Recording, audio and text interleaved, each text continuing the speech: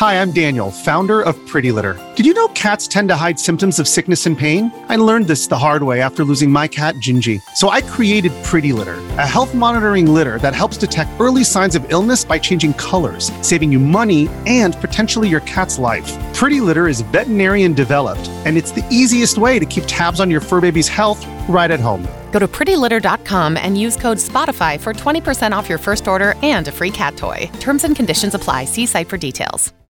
This episode is brought to you by Shopify. Whether you're selling a little or a lot, Shopify helps you do your thing, however you cha-ching. From the launch your online shop stage, all the way to the we just hit 1 million orders stage. No matter what stage you're in, Shopify's there to help you grow. Sign up for a $1 per month trial period at shopify.com/special offer, all lowercase. That's shopify.com/special offer. These people are so posh and snobby, they're snotty.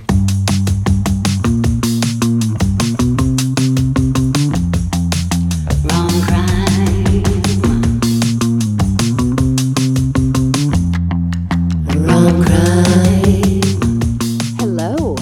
Hi. What's going on, Vanya? Hi, guys. Oh, my Lord. You know, I think I feel like I always start, oh, my Lord. It's been a wild ride since last we recorded. It's true. It's true. Hi, everyone. Hello, Rom Criminals. Hello, new people. Thank you for coming. Thank you for joining us. Yes, We're welcome to Rom Rom Crime.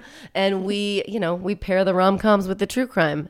Why, may you ask? Because we freaking want to, and we like it. Yeah, and it's fun. That's right. And so I'm going to start out by giving you my rom of my week and my crime of the week. Okay, so my rom, okay, so maybe I'm getting a little sentimental here, Avron.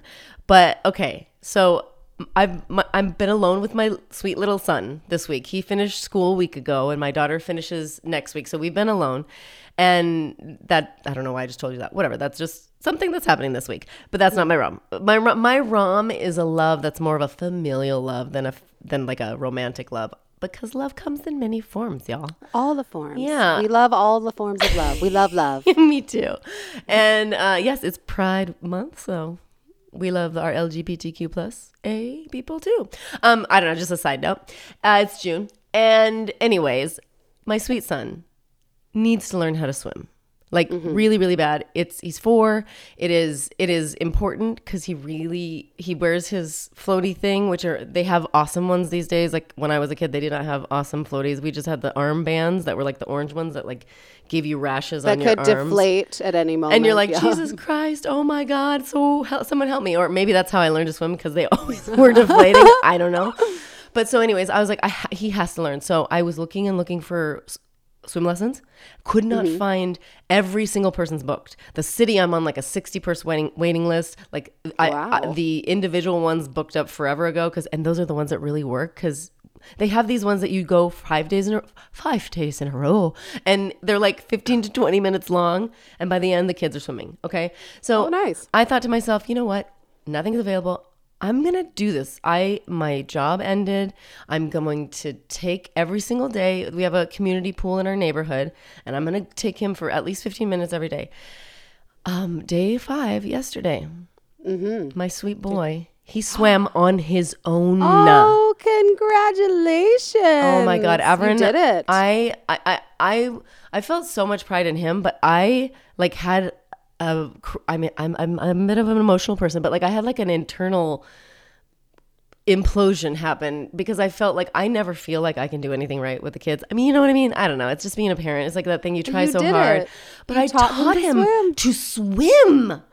Amazing. So if anybody wants any tricks out there, I can tell you how I did it so far. I mean, we're still going. We're going to go every day for at least 15 minutes and continue with the skills and learn more skills. But my God, my heart just about exploded in my damn chest. That is amazing. Congratulations. Thank you. And what a good feeling. It was, oh God, it was really good. I haven't felt that happy. And I mean, whatever. I have a hard time sometimes feeling happy. I'm fine. Everything's fine. But this was a really good moment. For my crime, It's just a short one. It's not an actual crime, but here's my crime. Why is outdoor furniture so mother beeping expensive? It is so expensive and it's ugly. Oh my God, it's a crime against humanity. Go on. Okay. I mean, it's Go just stupid. on. It's stupid. I didn't realize it was that expensive. You don't until you have a backyard and you're like, I need some furniture. And then you're like, Right. why is this chair $1,000? And it's so ugly. And it's going to be outside and get like destroyed on and shat on by birds and stuff. Absolutely. No. Woof. Woof, woof. Crime against humanity. I love it. Okay, so I guess I'll go now. My Yes, please. ROM. So I guess it was actually a week ago today that my husband's days off are Monday and Tuesday. And so he had gone to the grocery store and he came home and he was like, surprise. And he'd bought filet and lobster tail. And he's like, we're surfing, turfing dinner tonight. And I was fun. like, amazing. Yeah. So he makes me this amazing meal. And I'm like over in the kitchen doing something to like help out. And I turn around and he has selected a movie for us to watch while we have this wonderful romantic dinner together. My husband, with no prompting, put on Something's Gotta Give, starring Diane Keaton and Jack Nicholson, and we laughed so it's hard so good. and watched a romantic comedy together. Ooh, kudos. I But mean, like, not good because of on me. you, James. What? I know. I was like, I don't even know what's happening right now. I'm just delighted and going with it. And I did forget how fucking great It's that such movie a is. goddamn good movie. It's just a purely enjoyable experience. And Something's Keanu gotta Reeves give. is so cute. in it. Oh my gosh, so delightful. And then I guess I don't have a crime, but I have like a spooky scare Tell. this morning. It also involves my husband. He took the dog on a hike and he called me and he's like, so we're coming home early because we just ran into a rattlesnake. And I was like, oh, nobody was injured. It was just frightening enough to be like, we have a 29-pound dog. So Yeah. you see that and you're like, we'll just go the other way. But my heart like stopped and I was like, Oh my God. that's Yeah. like my greatest fear. Me So too. that's my spooky spooks, not a crime. Because That's a good rattlesnakes, they are allowed to exist in the world. They're part of the ecosystem. I have no problem with that. I just don't want to see them or run into them. Truth. Yeah. Okay. That is spooky. I'm nervous too because we're in the more deserty area up here, and they're there. But where you and I both grew up around rattlesnakes, but Yeah. so we don't fuck around with them. We know that they are dangerous. So I'm glad that the Yes. baby dog is okay and your husband's okay. Yeah, there was not like an altercation or anything between the snake But, and my family. But they came very close to one and you had to turn around and go the other way. Jeez, blah, blah, blah. Safe. Glad you're safe. Okay, well, I am so excited, Avrin. Okay, so Tell us what you're doing. as you guys know, I love rom-coms, okay? And when the newer rom-coms come out, I'm not always as pleased. But then again, there's a lot that deliver. Today, inspiring Avrin, I bring you Crazy Rich Asians. Yay! It's a smash hit rom-com from 2018. And you know what I decided this week? I'm not going to share the trailer because I feel like it gives away too much. So I'm just going to Okay. talk you through it. I'm going to talk you through the story. All right, Here we love are. it. It's about Rachel Chu. Oh, what I would also like to say, there will be spoilers. So if you have not seen Crazy Rich Asians, you can find it on HBO Max. Awesome. So, it's about Rachel Chu, who is an economics professor of game theory at NYU and who is in a serious relationship with Nick Young, a seemingly genuine, perfect guy.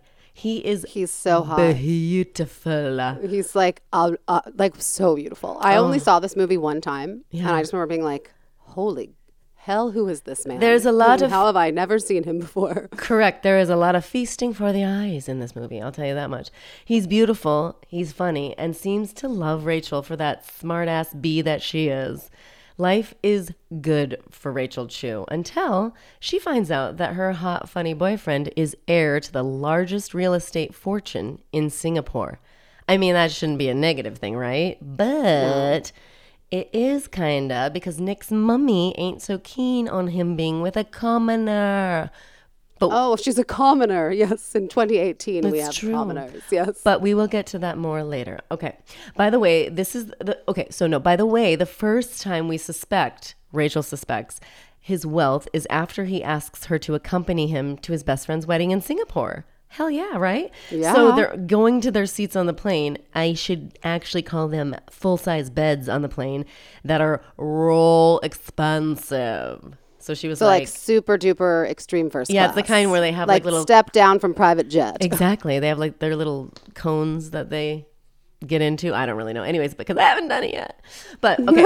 So now they're in Singapore. It's gorgeous. It's opulent. It's an extremely clean major city. And just so happens that Rachel's college roommate lives there. Her name is Peik Lin. And she is our comedy gold in this rom-com, giving us the gilded, trashy vibes that I desire. Yes, Aquafina. Oh my God. Geez, you guys, I just, please, for her only. This movie is so good. I love her. So good. So she explains to Rachel that her boyfriend is old money rich.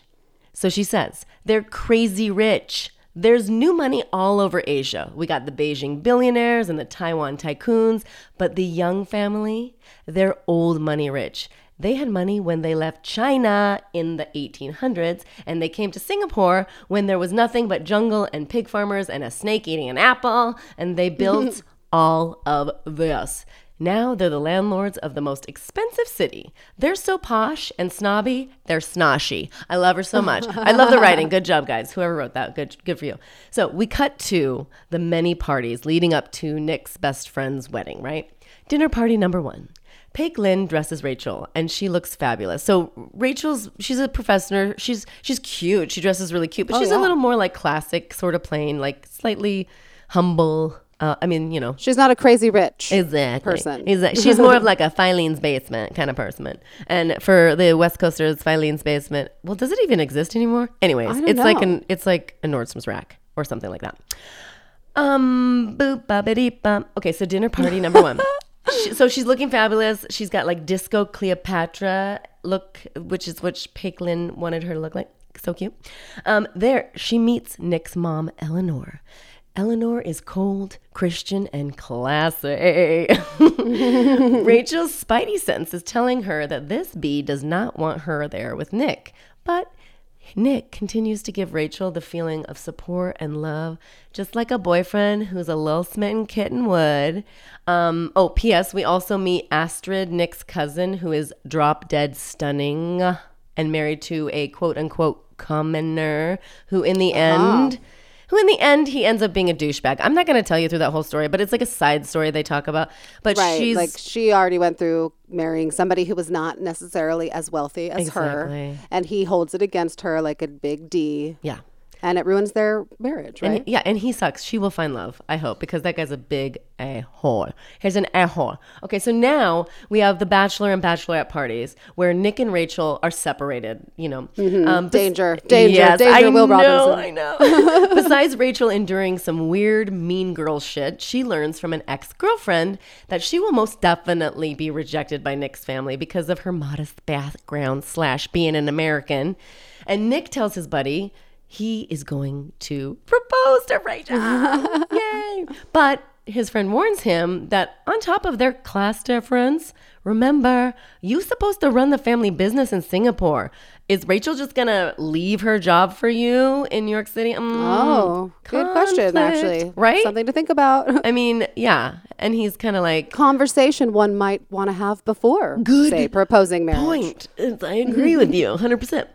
Okay, we're back at the Young estate, and Rachel and Nick are in a good place right now. And he brings her over to make dumplings with his grandma and his mom. So sweet, right? Yeah. But it seems like everything's going well, especially when Eleanor has a very vulnerable moment talking about this emerald ring she has.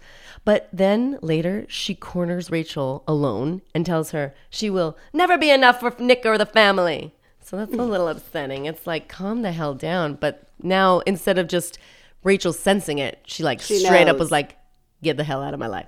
So my son will never marry you. Her bestie and college roommate, Peik Lin, they meet at a cafe and they're there to sort of dish it out. Let's talk it out. She tells Rachel that she has to stand up to Nick's mom to earn her respect. And she reminds Rachel that she is a gorgeous, super smart, sophisticated professor of game theory, and Eleanor is playing a fun game with her.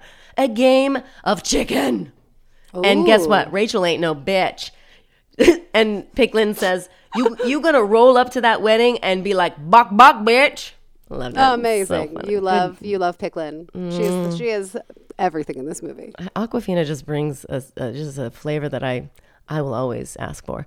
Okay, so the day of Nick's best friend's wedding arrives, and at the reception, we find out, with the use of a private investigator, Eleanor corners Nick and Rachel. So we find out she reveals that Rachel's father is alive, and she was conceived through an extramarital affair, after which her mother leaves her husband and flees to the United States. Eleanor demands that Nick stop seeing Rachel for fear of being linked to such a scandal. And Rachel is like, what the actual fuck? My mom said that my dad was dead, you know? And she's like, Right. So she's like the mom is trying to like drive a wedge by being like, scandalous. Her mom is, trash. And she's like, wait, my dad's not dead. yeah, exactly. You're And like, so this is a person, Eleanor. Exactly, Eleanor. I mean, I know you're Christian, but maybe act like it. Okay, that's my big problem with religion. Anyways, but yeah, so to Rachel, her world is crumbling. She's in her mind, she's lost Nick. Her mother lied to her. So, anyways, Rachel's mom, she flies in, and so Rachel is holed up in Peglin's house. Because they're rich, but they're not like crazy rich, right? Right. Like she was super stoked to get to accompany Rachel to parties at the super rich. Good stuff, guys. She's so funny. Okay, yeah, but Rachel's mom flies in from New York, and she reveals that yes, her biological dad is alive, but that the situation was so messed up back then. She at the time had been enduring serious domestic violence, and her husband would beat the crap out of her constantly. And she found refuge in an old friend. The affair was not planned.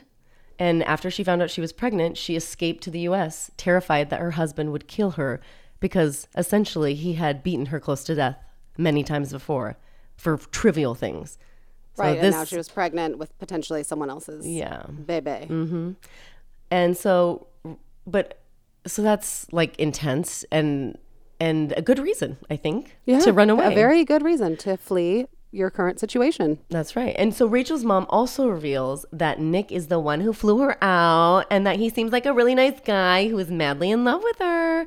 So Rachel gets her ass out of bed and out of her funk and meets up with Nick. And when they meet, Nick apologizes, and in the most sweet way, he proposes to Rachel, saying he is willing to abandon his family, position, and wealth to be with her. Oh, my Lord. I mean, and to just Google an image of him right now, too, I while you're know. listening, so you can swoon a little bit. Dropping those panties right now is what I'm thinking. Oh, my goodness. I mean, he's so, like, come on. That's like, right? So here we are. The rich dude is willing to leave everything for her, but she loves him so much, too much, in fact, to let him do that. So Rachel arranges... Because they really love each other. Yes. And like in the beginning of the movie, you see their life in New York. They live together. I mean, we both, Avron and I, obviously you guys know, most of you, but we lived in New York. It's like, I see them going to restaurants together and just like having that wonderful pre-children lifestyle that you can have in New York City. So Rachel arranges to meet Eleanor at a mahjong parlor. And as they play, she reveals that she declined Nick's proposal. Because, guys, don't forget, Rachel is a smart-ass woman with a doctorate in game theory. And she knows how to play the game. Exactly. She points out that Eleanor has placed her family in an unwinnable position. So it's like either Nick can abandon Rachel and remain dutiful but resentful to his family, or he can abandon his family for the love of his life. Rachel lets Eleanor know that she said no to his proposal so that he wouldn't have to make a lose-lose decision. And then she hands Eleanor the mahjong tile that lets the older woman win before revealing that she could have kept it for herself and claimed victory. This showed, and seriously, it was a little confusing to me because I do not play mahjong, but I'm here for all of this. I would like to learn. It seems like a fun game. I love old lady games. I don't know if it's just old people game, but I just like, you know what I'm saying. I'm in for it. Anyways, this showed her willingness to place family over self. So Rachel's willingness to, she's a good girl, man. So she's like, I won't make your son make this hard choice that you're trying to force him into making. And also here, you can win the game. Yeah. Because it's more, I don't need to win. Yeah. I can just exist in my righteousness and my rightness. Yeah, I won, bitch. So Rachel walks away with a stunned Eleanor and heads back to New York City with her mom. Fuck these people. I added that. That's just me. I mean, I wrote this out, but like to me, I'm just like, bye. So they're at the Singapore airport. Rachel and her mom are sitting in coach. And And when everything seems really sad, Nick bursts into the cabin, barely catching the plane before takeoff, in a dreamy, much-desired moment on my part. He proposes to Rachel again, but this time with his mother's emerald ring. Yes, right? And that's like the signal that Eleanor has blessed this engagement. That's right. That's right. So, And don't we also find out throughout the course of the movie that Eleanor's mother-in-law Yes. also didn't think she was good enough and that she spent her entire... Because even with the dumpling scene with the grandma, right? That's the same grandma who was like, you're not good enough for my son, Eleanor. You know, it's all there. it's a Lots of vicious family cycle, and drama. that's the truth. Absolutely.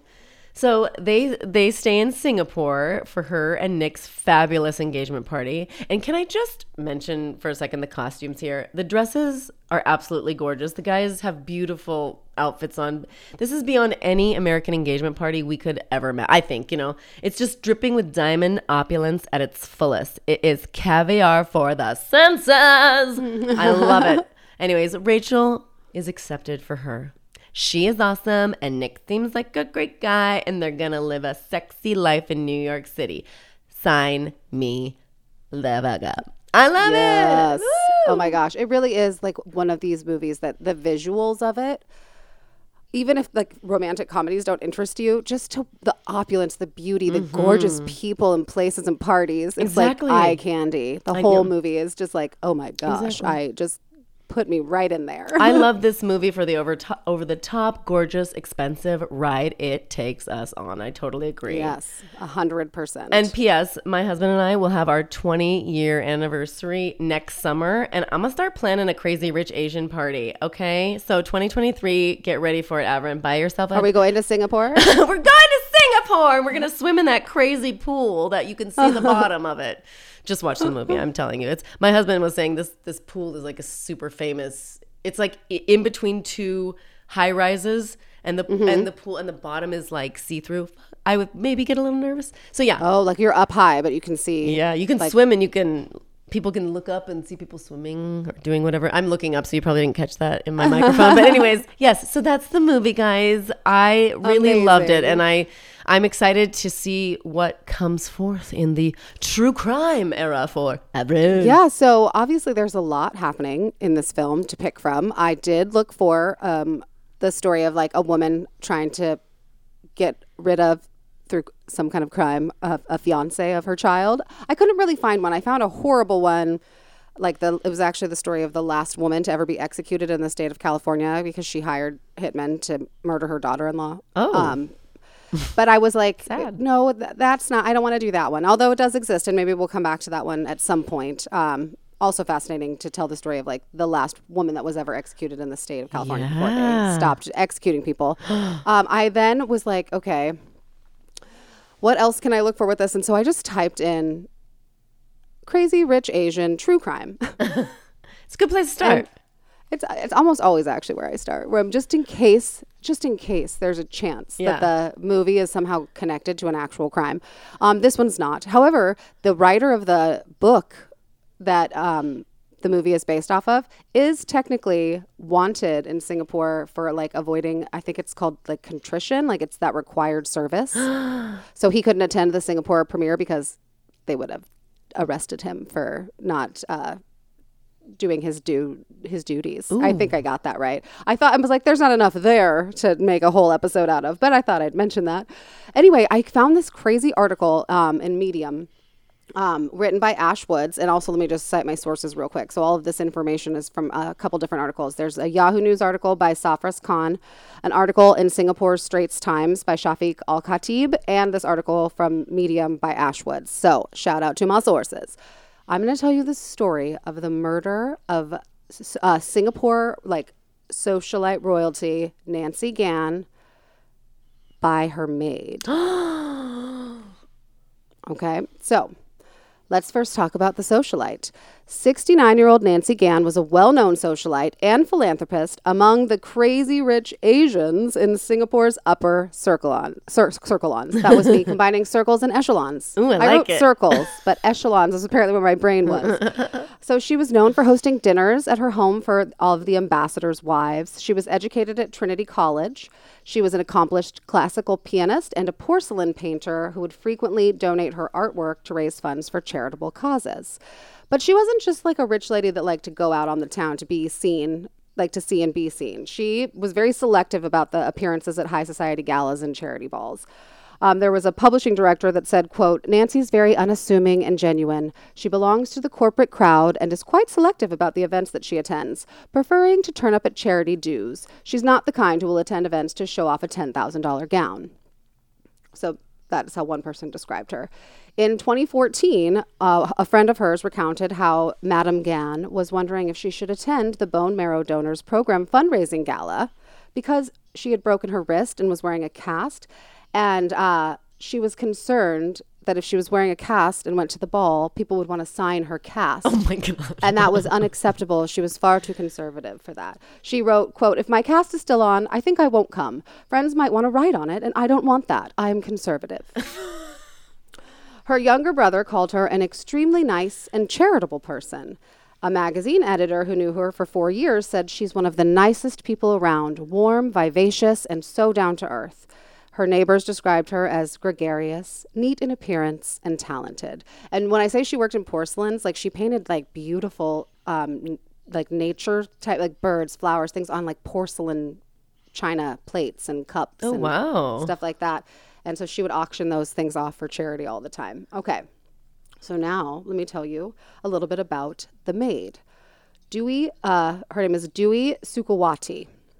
She is from Indonesia, and at the age of 18, Dewi Sukawati was ready to get away. She had been living at home, suffering abuse by her father, and she was just ready to get out of there. She's 18 years old. She's like, I'm doing this. Now, she had been introduced to a recruiter known only as Pak Bangun, who ran an unaccredited maid employment agency, and he applied for a passport for her. When she received the passport from him, she noticed that the date of birth was stated as August 5th, 1990, even though she was born August 5th, 1995. Now, this is because in Singapore, it is illegal to hire any domestic help under the age of 23, so they had to fudge about her age. So Pak Bangun told Dewi to lie about her age and date of birth if ever asked about them, and essentially, it kind of appears that she was the victim of human trafficking to a degree, like being taken advantage of, being put to work at an age that she's too young for the kind of work that would be asked of her, which is why it's against the law, and having to lie about her age and all this. And this was Dewi's first job in Singapore. She was still new, not only to being a maid, but to the country as well. And everything was obviously, she's working for like one of the crazy rich Asians of Singapore. This is very different from her home in the small village of Pati from Indonesia.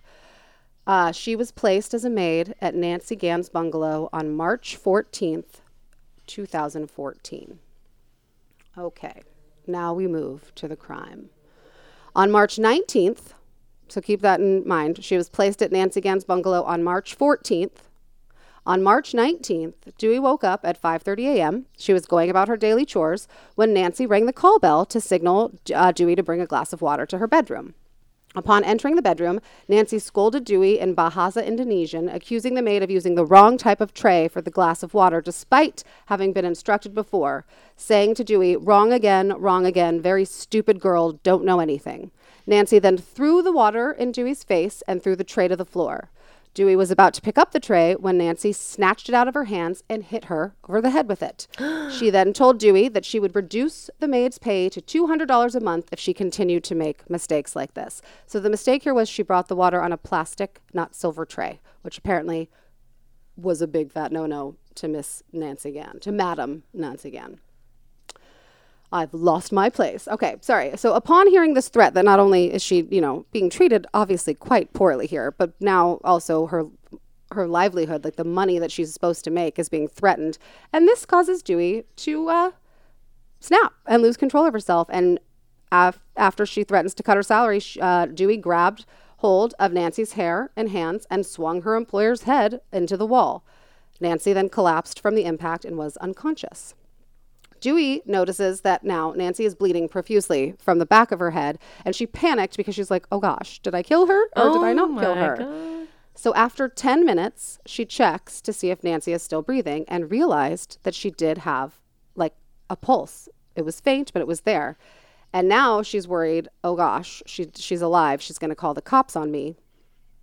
So Dewey decides that she's going to place Nancy's body in the swimming pool to try to make it look like a suicide. No. So she drags the body of her employer to the through the house to the swimming pool. And as she's doing this, she's remembering all of the horrible things that Nancy had said and done to her in the 6 days that she'd worked there. And then she specifically slammed her head again purposely on one of the ceramic tiles leading to the pool, which caused Nancy's already injured head to bleed even more. She then turned her body face down before pushing her into the pool, basically ensuring that she would drown, then ran upstairs and retrieved her sandals, Nancy's sandals, and threw her shoes in the pool. So I guess if she was wearing if the shoes were in the pool, that would somehow maybe signify that she had like gone in the pool with her shoes on to commit suicide. I don't fully understand the thinking there, but that's what happened. So then Dewey starts to clean up the blood trail by mopping the floor where there was blood from like the room where it happened all the way through the house down to the pool several times over. Getting rid of her blood-stained clothing. She then left the house to go across the street to alert a neighbor. But before she gets to the neighbors, she spots a dispatch rider and alerted him, I found my employer in the swimming pool. So the dispatcher then rings police. While they're waiting for police to arrive, Dewey basically breaks down essentially that this was her doing, and she's arrested immediately when police arrive at the scene. Okay, people are shocked, obviously. Yeah. This is a very wealthy, well-loved woman who, by all accounts, was incredibly charitable and kind and warm. This is at the time, initially they think it's a 23-year-old maid that's only been working there for 6 days. They will learn that she's actually an 18-year-old maid who'd only been working there for 6 days. But let me take you through kind of the trial and like what prosecutor said versus what defense said, and then we can kind of talk about what I've just told you about. It's crazy. All right, so the prosecution. The prosecution described Dewey Sukawati's attack on Madam Nancy Gann as indisputably deliberate. The deputy public prosecutor said that her fatal assault on the 69-year-old victim was made up of 3 distinct acts. The first, grabbing her by the hair with both hands and swinging her head against a wall. The second, slamming the back of her bleeding head against the edge of a ceramic tiled step. The third, flipping her face down into the swimming pool, basically ensuring that she would drown. So the DPP, the deputy public prosecutor, said after the first act, the accused had 10 minutes to compose herself and calm herself down. But when she realized Madam Gann was still alive, instead of doing the right thing and getting her help, she decided that she had to kill her by drowning her in the pool. So that's the prosecutor's case. Seems kind of clearly laid out to me as well. The defense. So Dewey Sukawati's lawyer asked the court to jail her. She's not disputing that she did this, by the way. She's not like, it wasn't me. Like she immediately kind of, it all fell apart. And she was like, it was me. So her defense is asking the court to jail her for anywhere 10 to 12 years. Said that his client had been physically abused by socialite Nancy Gann from the first day that she started working there. Madam Gann had poked her on her head and hit her with a broomstick. He also added that in Dewey's first or few only days of employment, Madam Gann had kicked her on the back and hit her fingers with a plate. He told the court that Madam Gann had also hit one of her previous maids, who they tracked down and brought in. So this maid's name was Nurul Putri Mildanti, who had worked for Madam Gann in 2013. And according to Nurul Putri, she said her employer was a hot-tempered and very impatient person who threw things like trays and other things within her reach at her if she was angry. There was an occasion when Nurul Putri was hit and scratched on her hand by Madam Gann. The defense also maintained that the accused, meaning Dewey, did not plan or premeditate to cause the death of the victim. In the end, Dewey is sentenced to 18 years for culpable homicide. They did find her kind of mentally unstable. So I want to mention, as things were, said, obviously it seems like maybe private Nancy was very different than public Nancy. I read one article that was also in the Singapore Straits Times that was like interviewing a couple of members of her family after her wake, basically. And they're all saying like how they're in deep shock. They're devastated. She was always so kind. But I did think this was interesting. So I'm just going to read this little paragraph from it. So daughter Sharon Lim is a doctor based in London. These are Nancy's kids. And Sharon's brother, so Nancy's son Victor, lived with their mother, but is understood to have been in Korea at the time of her death. Both are in their 30s and married, according to a family member. They returned to Singapore to attend the wake and were on hand to greet visitors yesterday. They deliberately kept the wake private, said Dr. Lim, inviting only close family and friends rather than dignitaries or politicians, who were very much a part of her social circle. She paused when asked to describe her mother, eventually saying, "Mothers are mothers. You can't fault her for being a mother." Which I just thought every family member had said such, like outwardly warm. And obviously relationships between mothers and daughters can be fraught. Sure. But I was kind of like, what does that mean? Like, mothers are mothers and you can't fault her for that. Well, like, mothers are also people, like. I think so. I just wanted to say like that seemed to me to be like a no comment when asked about her mother, basically, which is a strange thing. When everybody else said a lot of really wonderful, loving things, her siblings and her friends and all of that. So obviously I believe that what was happening in the house probably was happening if there was like corroborating absolutely other employees that went through that. I don't think anything, justifies like straight up murdering someone. Now, defending yourself when you hit her, even though she had hit her with a tray, right? So maybe that first initial hit, like that could be just like self-defense, man. She just whacked me upside the head and was screaming at me. And so I pushed her, but then obviously like continuing the deciding that you have to make sure she's dead so she doesn't call the cops. Is all very complicated. And it's one of those stories that it just made me think about so much of the movie, because I try to find things that are inspired by certain themes throughout the movies that you're doing or certain characteristic traits of people in the movies. That's often a place I'll go from. And I just thought how interesting to treat someone poorly. It can result in the loss of your own life, and how important it is to remember that all people have value. All people are people, like they're not just like pawns in your like life story. They're all people with their own experiences. Obviously she probably didn't know that Dewey was a long-time victim of abuse, and so probably was more prone mentally to have a weird, like a bad reaction to it, especially when she had tried so hard to get away.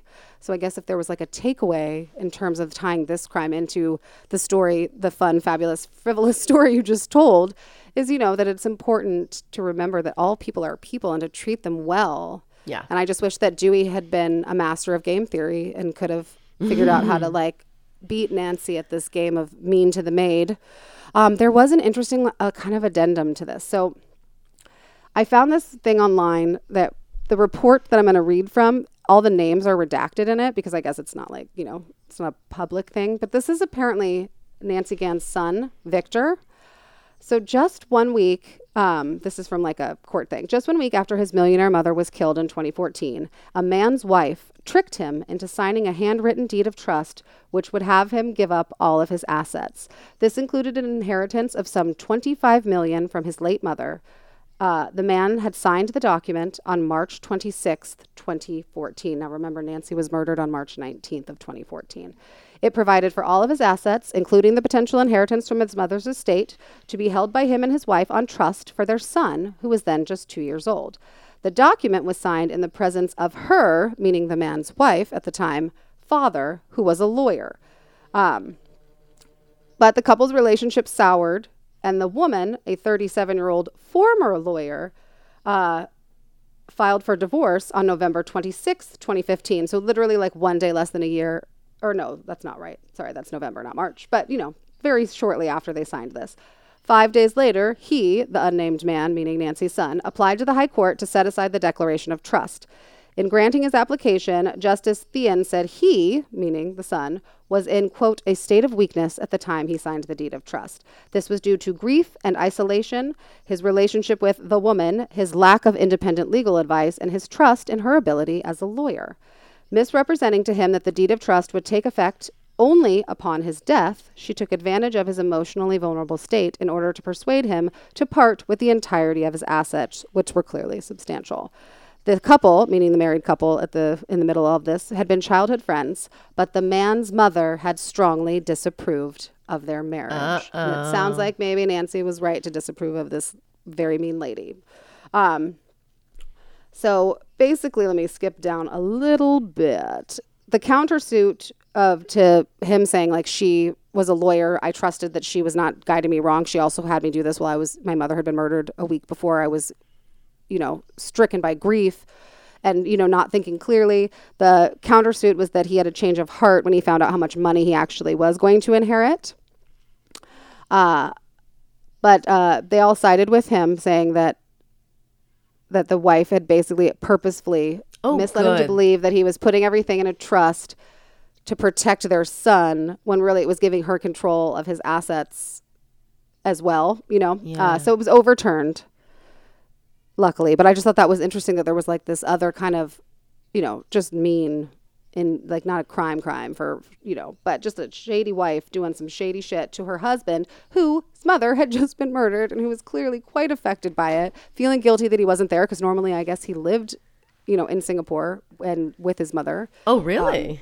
Yeah, there's a lot of, super rich people are very private, so I couldn't find too many details because I was like, how is he married but lives with his mother? But then also like traveled a lot for work. So maybe when he was in Singapore, he stayed like at his mother's home. That makes sense because he had a child too. But then again, some of those homes are so massive that you could have another family there.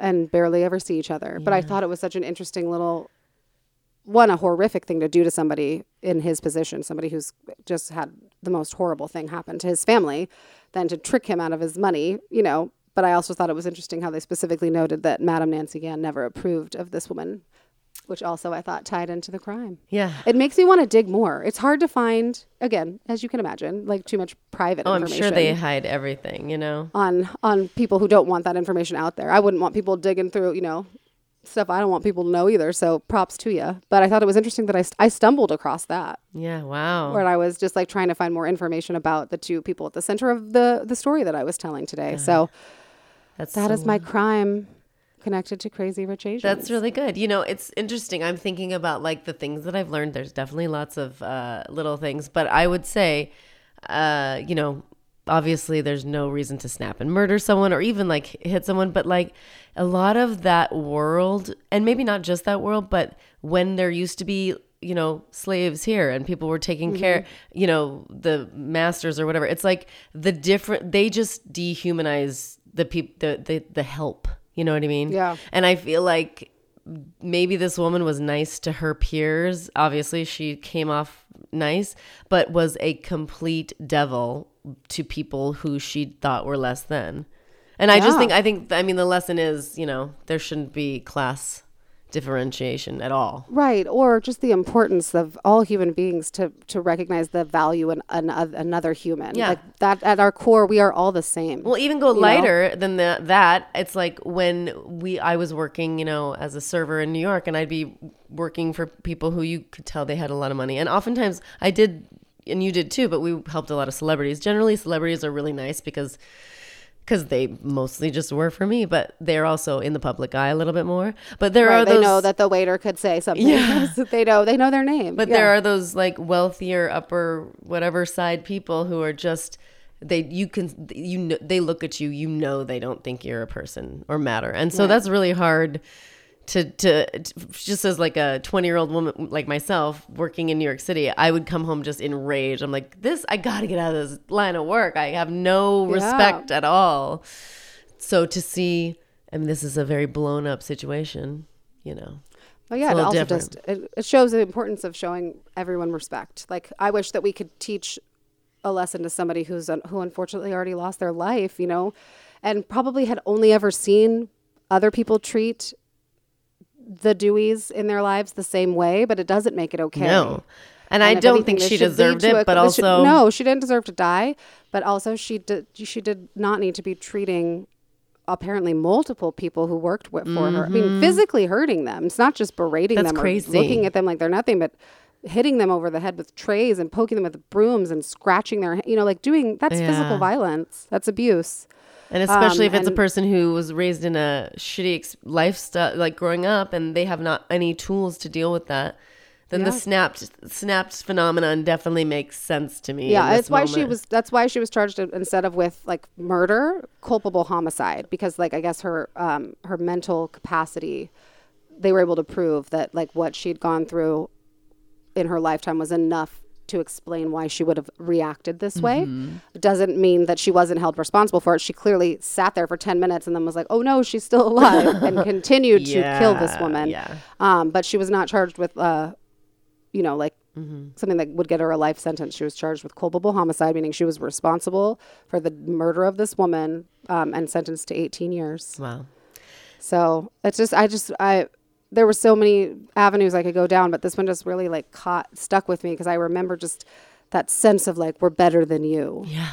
That's put on Rachel, and to a degree Right. then like her mother throughout the whole movie of like, you're not worthy of this And life. she's like, I'm a freaking professor at NYU, bitch. Right. And she was like a really accomplished person. And so I can Yeah. only imagine if that's how they treat just, people who aren't them, then the people that work for them must just have it. Just imagine. Well, and I will say one thing that I learned on the flip side for the rom-com, for the crazy rich Asian movie, is the idea that like I watch and I go through this fantasy and I'm like, I love all the opulence and all that fun stuff.